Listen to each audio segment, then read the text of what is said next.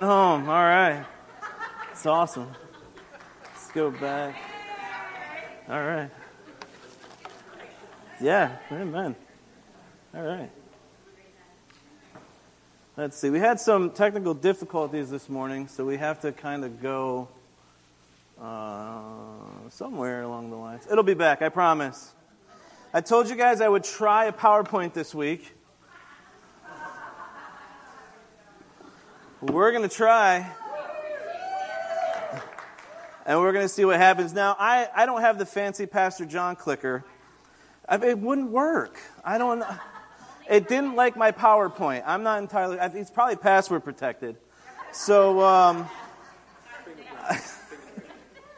so instead of like banging it and I just went and... So I'm using my old mouse, and hopefully it'll work. It'll work. It'll work. We'll get it going.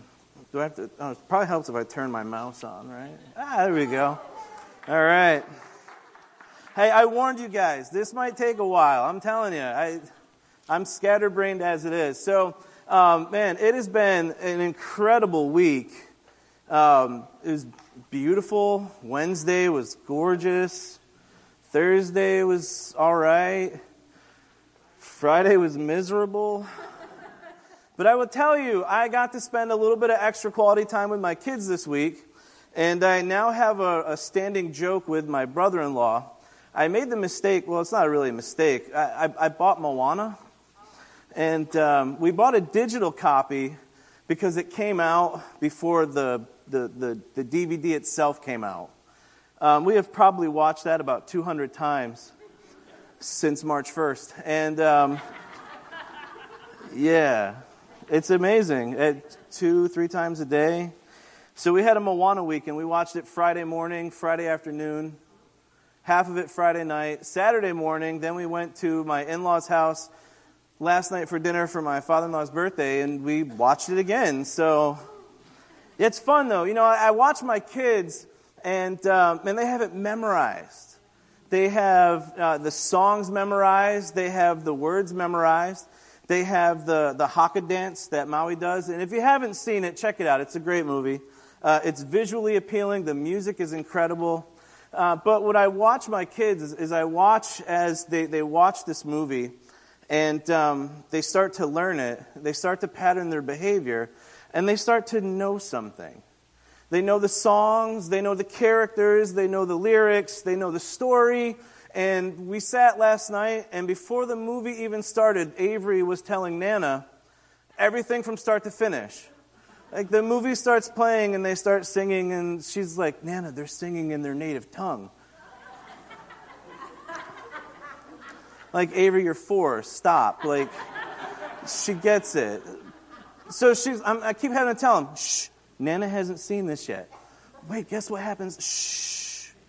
But they know. They've come to learn. Why? There's an experience there. And last week we talked about trying to figure out ways to experience the holiness of God more in our lives. And this week I want to just share with you 3 things having to do with priorities. My mindset as I've been working here at the school for this past year, and one of the first things that I shared with the youth group when we first came on was that we have this awesome opportunity to truly know God. And Paul talks about that I may know Him, and that I may know Him. And just about every letter that he writes, he talks about the ability that we have to know God. And I'm going to make sure this works. Yes! Don't worry, that's the only one that does that. The rest appear normally. So it's visually stunning. No. So we're going to start in 1 John chapter 2, verses 3 through 6. And I put pretty much all of the verses we're going to look up on the board. My wife says, you look them up too fast, and you read them too fast, and you don't give people a chance to catch up. So hopefully we'll read them together, and then we'll be able to see what's going on, and we'll talk about it a little bit. So 1 John chapter 2, verses 3 through 6 says this, By this we know that we have come to know Him, if we keep His commandments. The one who says, I have come to know Him and does not keep His commandments is a liar, and the truth is not in him. But whoever keeps His word, In him the love of God has truly been perfected. By this we know that we are in him. The one who says he abides in him ought himself to walk in the same manner as he walked. Let's pray. Lord, man, it's been a long night. And Lord, I just pray that you just speak through me today. Help me to think clearly, to speak clearly. Let these be your words, not mine. Lord, I pray for Ashley, who's home this morning sick. She's been up all night. Just give her some extra rest today and heal whatever is plaguing her this morning. And selfishly, that she keeps it all to herself. But Lord, help us to just leave here challenged today. Lord, to understand not just what your holiness is, not just what your love is, but what our priorities should be when it comes to our relationship with you. Lord, we ask these things in your name. Amen. So our relationship with God is the first stop on our list today. And I've got a handful of verses listed in Luke chapter 14, verses 25 through 28. And it says, "Now large crowds were going along with him, and he turned and said to them, 'If anyone comes to me and does not hate his own father and mother and wife and children and brothers and sisters, yes, and even his own life, he cannot be my disciple. Whoever does not carry his own cross and come after me cannot be my disciple. For which one of you, when he wants to build a tower, does not first sit down and calculate the cost to see if he has enough to complete it?'" And this is one of the verses that I try to challenge my teens with and the students with. This group here as Jesus is teaching, and if you continue reading on, he talks about kings going to battle and looking back to make sure that they have enough of an army to be successful in battle, or else they go and they try to arrange a peace treaty and solve it amicably as best as possible. And so many times we read this verse, and we read it the other day in one of my classes, and one of the kids said, does that mean we should hate our family? Is Jesus telling us to hate our family? And I said, no. As a matter of fact, what Jesus is telling us here is he's talking about the priority of our relationship with him in comparison to the priority of the relationship that we have with each other. And what Jesus is talking about is this relationship that we have with God should take so much precedent over all our other relationships that it could appear that when it comes to family, when it comes to friends, when it comes to associates, when it comes to business, whatever it comes to, that God is our first and foremost priority. That all other relationships that we have here on this earth pale in comparison to our relationship with God. The importance of it. And then when we talk about discipleship, it comes with a cost. It's free to us to become a child of God, but it wasn't free in terms of it being free. It's just here, it's free. There's no such thing as a free lunch, right? Someone's got to pay for it. So in this free relationship that we have, Christ had to pay that ultimate price. He had to be the one that took on our sin. He took on our wrath. He took on all the evil that's within us. The Bible says that before we came to know Christ, we were children of wrath. We were enemies of God, that we stood in opposition to him. But while we were still sinners, while we were yet sinners, Christ died for us, taking all that upon himself so that we could restore that relationship with God. And we could have that unity. And now the importance of that comes, again, there is no shortcuts to developing our relationship with God. When you think about what we experience today, I have to keep looking over my shoulder because it's only on that projector and not back there. So I'm like, we'll be all right. There's no shortcuts to it. And everybody, if you've heard it from Sunday school to pastor to if you've gone to small groups or Bible study, I'm sure it's come up. Or you've seen it. Someone has a question. I'll Google it real quick. We whip out our phone, we type it in, and boom, it pops right up. Right? We have answers within seconds. Unfortunately, that's how we view developing our relationship with God. 5-minute devotionals, 1 minute with Jesus, that type of thing. I'm not saying those are tools that you can't use. I'm saying if that's what you're basing your relationship on, if that's the only thing that's helping you grow, we're missing out on something so much more. Because it's not a fast food option. It's not, today I'll have the number 2 with a extra side of prayer. And, let me get that supersized. That's really not how it works. Just like if we just had a steady diet of fast food, we would not be healthy. You've seen Supersize Me? Yeah, no? Great movie if you want to just watch what's his name? Murdoch, Spurlock, something like that. I don't know. It rhymes.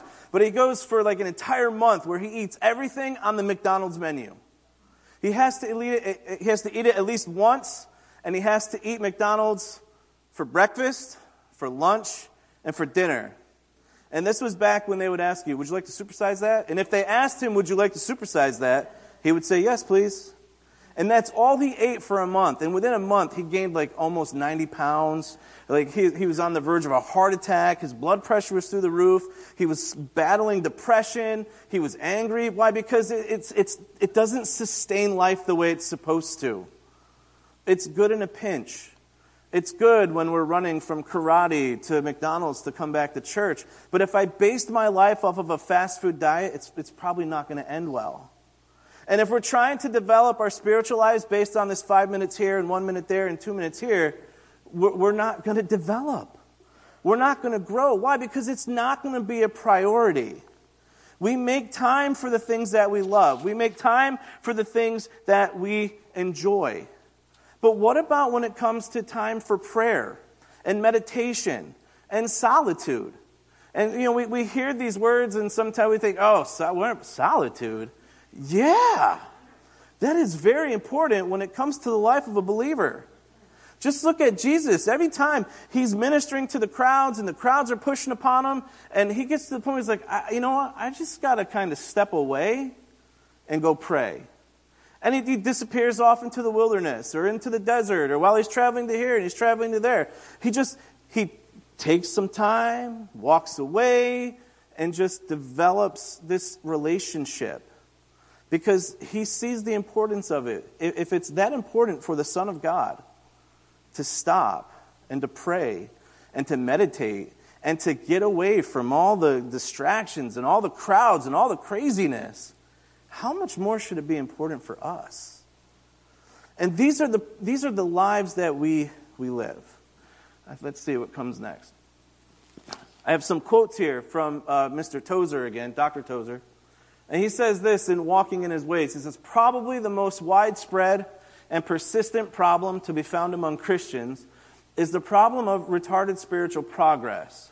Why, after years of a Christian's profession, do so many persons find themselves no farther along than when they first believed? The causes of retarded growth are many.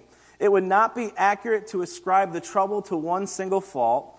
One there is, however, which is so universal that it may easily be the main cause: failure to give time to the cultivation of the knowledge of God.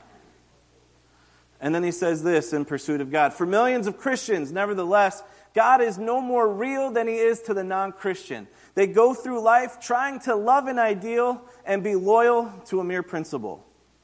And can I say this is us at times? We love the principle of God. We love the foundational stuff. We love the idea of God. We love that he's all-knowing and all-loving and all-forgiving.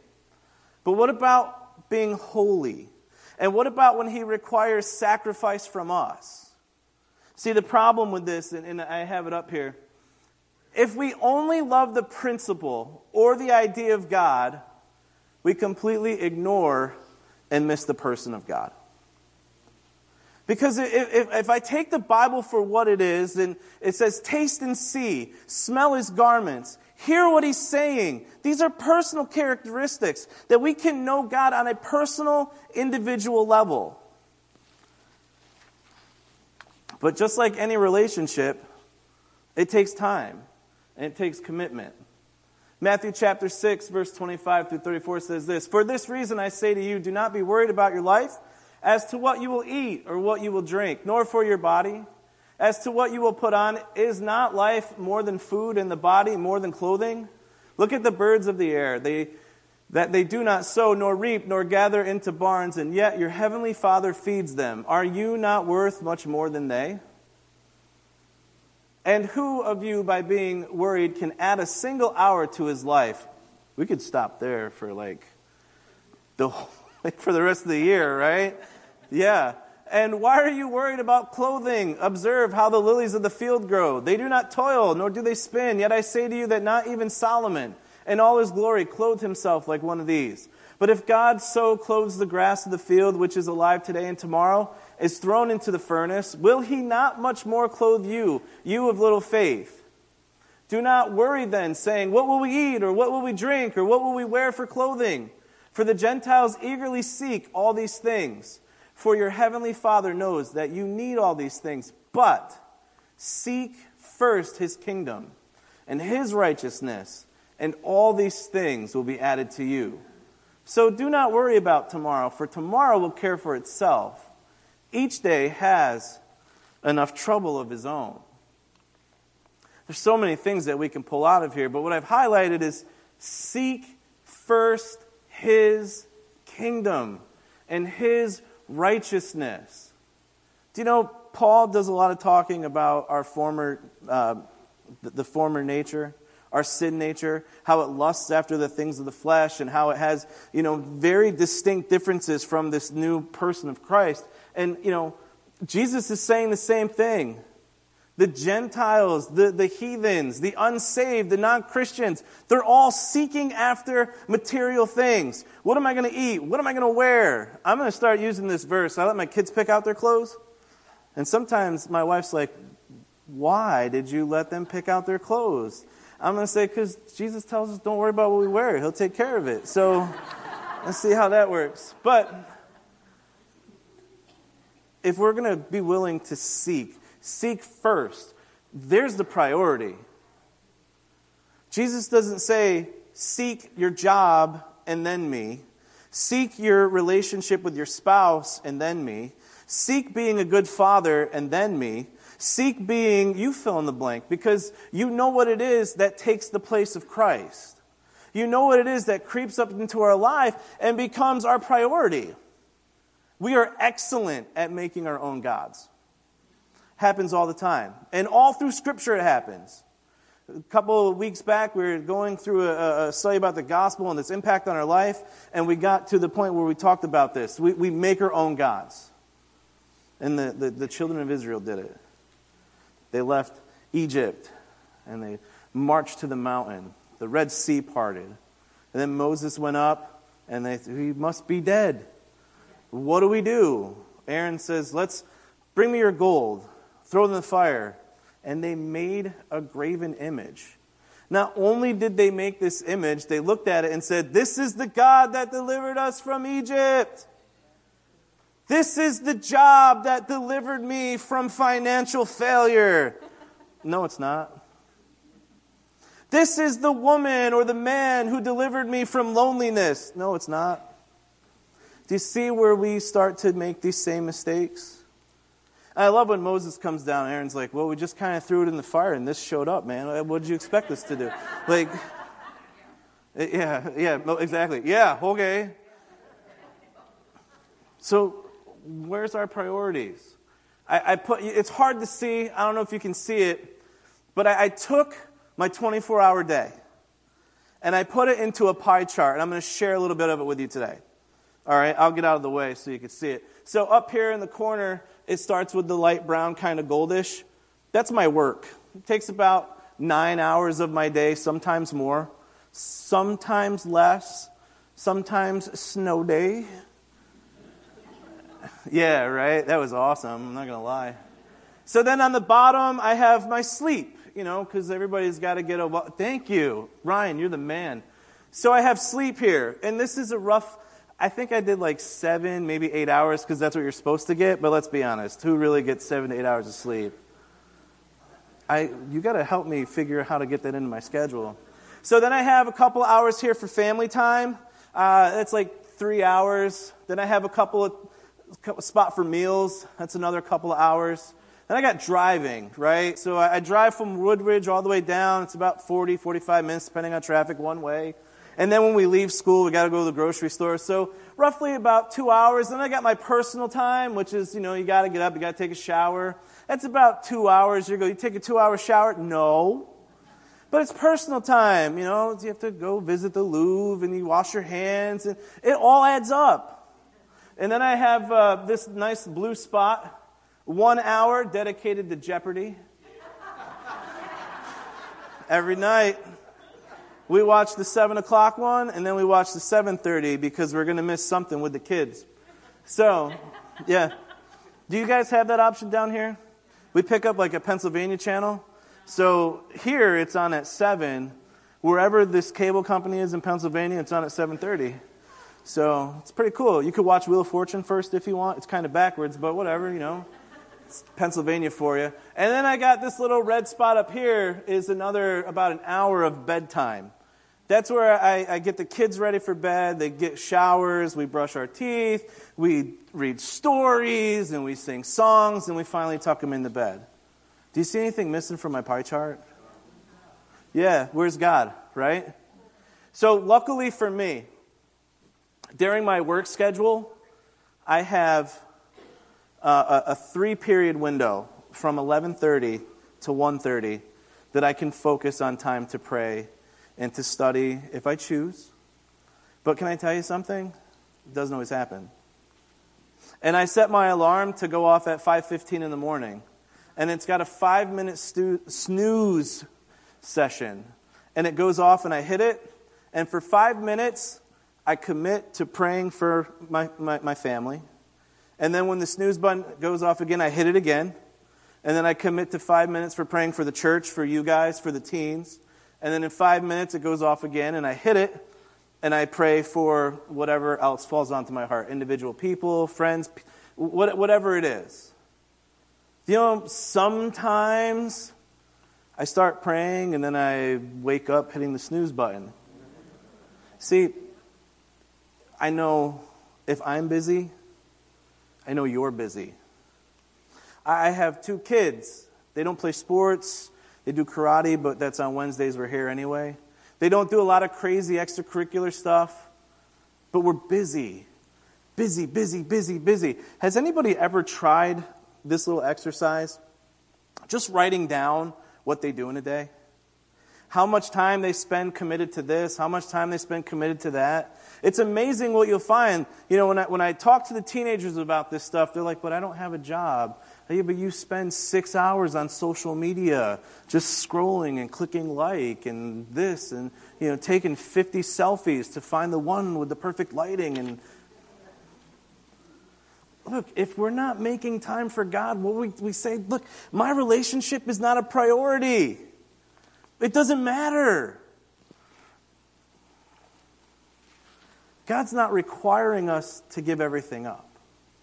It's not a give up all your time, give up your job, give up eating, give up family time. It's incorporating. How can I incorporate God into my family time? What'd you guys learn today? I love getting my theology from my 4-year-old. It's amazing. Talk to your kids and ask them what they think about Jesus and who He is and what He did. It's mind-blowing, some of the things. It's not always true. It's not always right. But it's there. And I can foster that. And that's an example that I can set, that I can talk to her about what she's learning in school or what they talked about at Awana's. And, Taryn the other night, I may have shared this with you, I may not have, but she came home from Awana's and we were talking and she's like, Dad, I think I'm really getting close to asking Jesus into my heart. And I'm like, do tell. This is great. Yeah, she's almost there. And you know what? I want it to be natural. I want her to come to Christ. I don't want her to do it because, it'll make Daddy and Mommy happy.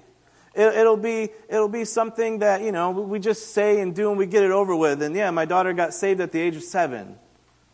And then 10, 15 years later, there was really nothing there because she doesn't understand it. But I can tell you something. She is going to understand that there is a priority that God has in our life. Is it always the perfect example? It's not. But when I sit down and we sit down to eat and we take time to pray, it's more than bless this food to our bodies, bless the hands that have prepared it, in your name we pray, amen. That was my dinner prayer growing up my entire life. Without fail, we'd sit down, and that's what my dad would say. And then I started listening to my kids pray, and that's what they would say. And I stopped, and I said, you know what, we're missing it here. This is just, it's vain. There's no point to it. There's no meaning behind it. We're just spitting some words out, hoping that God hears it, because it's not real to us. There's no person behind it. So we've had to stop and say, look, let's pray for our day. Let's pray for something else. Let's incorporate that prayer for our food to praying for Grammy or Nana or the church or for each other. Because that builds an example in their mind that says this can become a priority. God first. And everything else falls in place. And John says that we have fellowship with the Father, we have fellowship with each other. And that's what he's talking about, prioritizing our time and our relationship. All right, so on to the next is our family. The first priority that we should have if we truly want to know God is that relationship with God. And the second is taking care of our family. 1 Timothy 5:8 says, "But if anyone does not provide for his own, and especially for those of his household, he has denied the faith and is worse than an unbeliever." Unfortunately, too often in our homes, our Christian homes, it's just a place where we eat and sleep. And the rigorous day and the routine that we have, sometimes that's what it feels like. We leave the house at 6:30, if we're lucky, and sometimes we're home at 6:30 at night. My kids go to bed at 7:30. That's an hour. What are we doing? You know, and I've read this verse and thinking about it and growing up and seeing, you know, being in ministry. You know, my dad was a pastor. And I can remember where things would take precedent over family. We'd have choir for school, or bands, concerts, baseball games. And most of the time, my dad was like, you know what, we'll go to the game, but by the 5th inning, we have to leave. But there were a lot of things that they missed because, hey, I had ministry responsibilities. And for about 5 years of my life, I resented that to no end. That for some reason, this ministry is more important than the ministry that God has given you. We're supposed to minister to our families. What's the example that we're setting? It is a huge danger to allow our ministries and our work and our relationships and our personal events to choke out our families. See, if we're focused on making God the priority, all this other stuff falls in line. God says that. I give you the desires of your heart. Draw close to me, I draw close to you. If you diligently seek me, I'll reward you. This is what that reward comes in the form of. Taking care of each other, taking care of our families. Proverbs 22:6, "Train up a child in the way he should go. Even when he is old, he will not depart from it." You know, there's a flip side to this verse. If you train up a child in the way he's not supposed to go, guess what? He won't depart from it. It goes both ways. I can teach my kid how to pray. I can teach her how to read her Bible. I can teach her to love. Or I can just, it's not important at home. It's not serious enough. It's not a priority. And if I teach her that it's not a priority to me, it is not going to be a priority to her. I can't stand at and look at her and say, "Taryn, did you pray today? Did you read your Bible? Were you kind at school? Did you love people? Did you forgive someone?" I struggle with that. Sometimes I get a little angry with my kids and I yell at them and I'm not perfect, but it happens. And my wife will say, "You know, you shouldn't have yelled at them." And I'm like, "I can because they're my kids." And she says, "Yeah, but do you know that's the example that you're setting?" I'm like, "Yes, but they're my kids." And she says, "You should apologize to them." I'm not apologizing to a 4-year-old. Do you know what that says? "Avery, did you bite your sister?" "Yeah." "You should apologize." "No." It's what it is. Jeremiah 24:15, probably everybody knows this verse. "If it is disagreeable in your sight to serve the Lord, choose for yourselves today whom you will serve, whether the gods which your fathers served, which were beyond the river, or the gods of the Amorites in whose land you are living. But as for me and my house, we will serve the Lord." purpose, determination. Make it personal. Teach them what it means to love God. But again, if our personal relationship with God is not the priority, neither will this. It won't happen. I have a cute little video. I don't know if I can click it though. I might need help with that. All right.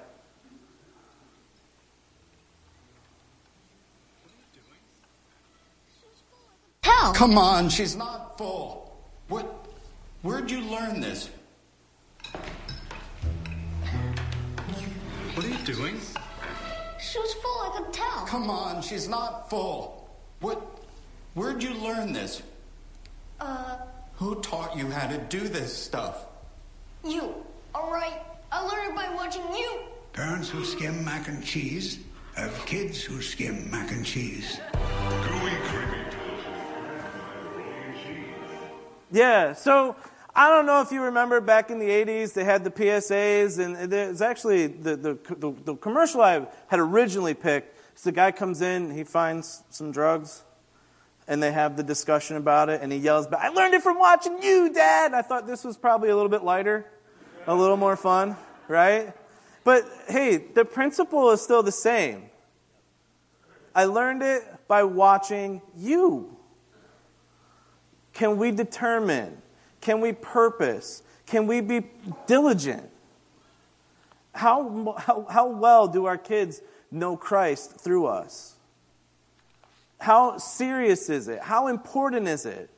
Do I even have time to fit my kids into my schedule to show them that they matter to me? You know, one of the things that we talked about last week was removing the veil. We'll go on to the next. Oh, I'm glad it didn't start automatically playing the next one because I have no idea what would have been next. Ryan, can you click me to the next slide, please? Vanilla Ice is up there. He's the little guy in green at the bottom. No worries. We talked about removing the veil last week. And I'll just reread the quote that we shared. It says, "It is woven of the fine threads of the self-life, the hyphenated sins of the human spirit. They are not something we do, they are something we are. And therein lies both the subtlety and their power. Self is the opaque veil that hides the face of God from us. Self-righteousness, self-pity, self-confidence, self-sufficiency, self-admiration, self-preservation." There's a whole list of stuff that he gives the quotes on and talks about self. And then he goes on to say this becomes accepted behavior in our person. It becomes accepted behavior in our homes. It becomes accepted behavior in our church. And unfortunately, that's how the church is known. How many times have you heard, "But I'd go to church, but it's full of hypocrites and selfish people," and we go, "Well, it's not true about us." Maybe it is. I don't know. I can tell you, sometimes this is me. And it is not to garner some sympathy or false understanding. I'm trying to figure this out as I go as well. Every day is something new. Every day I pray, God, find a way to reveal yourself to me in a way that I haven't experienced it yet. And help me not only to be aware of it, but to respond.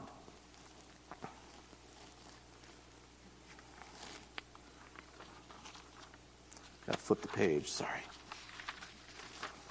So the last thing that we'll talk about this morning, and we're going to wrap up pretty quickly, these verses in 2 Corinthians chapter 3, verses 2 through 6. It says, "You are our letter, written in our hearts, known and read by all men, being manifested that you are a letter of Christ, cared for by us, written not with ink, but with the Spirit of the living God, not on tables of stone, but on tablets of human hearts.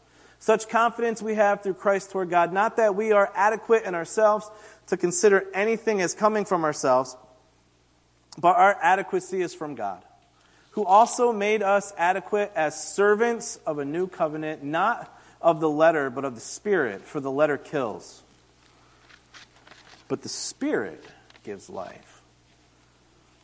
And the question becomes, what's our letter read? how does it read? How does it read to our family? How does it read to our kids? How does it read to our ministry partners? How does it read to our spouses? I have a friend here in the congregation this morning that I've known for a very long time. We went to middle school together, we went to high school together, and I can tell you, and she could probably tell you after too, this whole living epistle letter thing, yeah, there was a real stretch of time where, you know what my letter said? Do not read. That's what it said. Why? Because the priority was not there.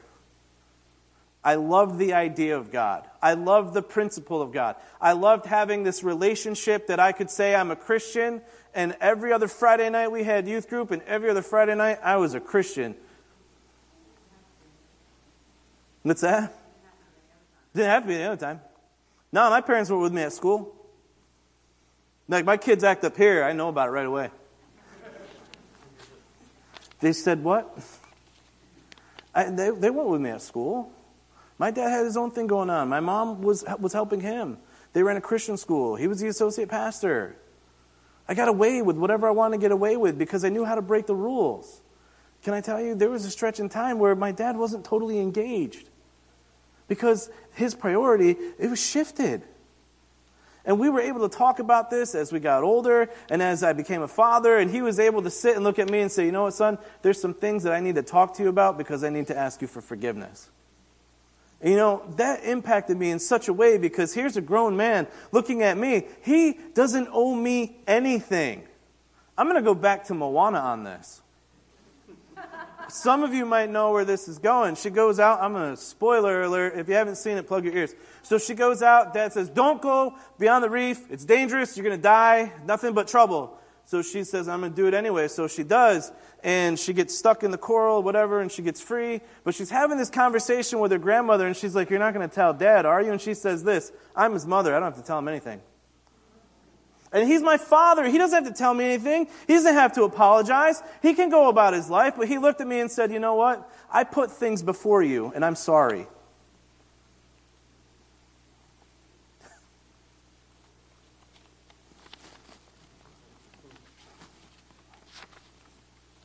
That's a living letter. Our lives should spell out the gospel of Christ. David writes this, let your love, God, shape my life with salvation exactly as you promised. Then I'll be able to stand up to mockery because I trusted your word. Don't ever deprive me of truth, not ever. Your commandments are what I depend on. Oh, I'll guard with my life what you've revealed to me. Guard it now, guard it ever, and I'll stride freely through wide open spaces as I look for your truth and your wisdom. Then I'll tell the world what I find, speak out boldly in public, unembarrassed. I cherish your commandments. Oh, how I love them, relishing every fragment of your counsel. Paul says, I am not ashamed of the gospel. David stands, and this is what he writes. Your commandments, I will speak out boldly in public, unembarrassed, unashamed. If you're reading in the New American Standard, it says he can stand before the king without fear, without shame. Why? Because his priority is God first. And David's not perfect, not by any stretch. And he falls along the way, and he stumbles, and he makes mistakes, and he gives in to temptation. But God restores him because he has this mindset that when God reveals something into his life, and he pours light into him, and David says, holiness, wow, I missed the mark, I missed the boat. I'm going to get this right, and I'm not going to make the same mistake again. Why was David a man after God's own heart? Because he truly understood what repentance means. To take ownership and to have a change of direction. Not just yeah, I'm sorry, but God, I'm so sorry. There's a difference. It's a huge difference. So in closing, our relationship with God first. our family, and then our living letters.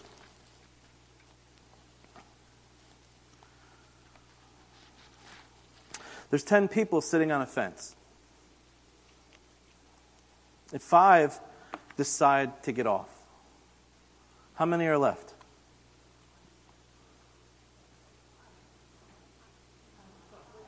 10. A decision is not action. Intention means nothing. We can intend to prioritize God, or we could do it. Let's pray. Lord, we thank you for today. And as we close, we just pray that you would help us to be purposeful in our intentions and help us to turn our intentions into action. Lord, that we can put you where you belong, first place in our lives. That our priority would be to look to you in all that we do, that we could set the example to our families.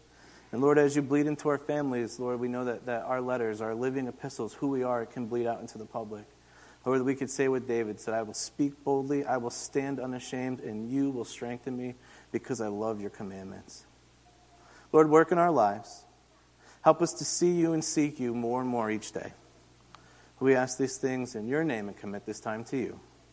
Amen. You're dismissed.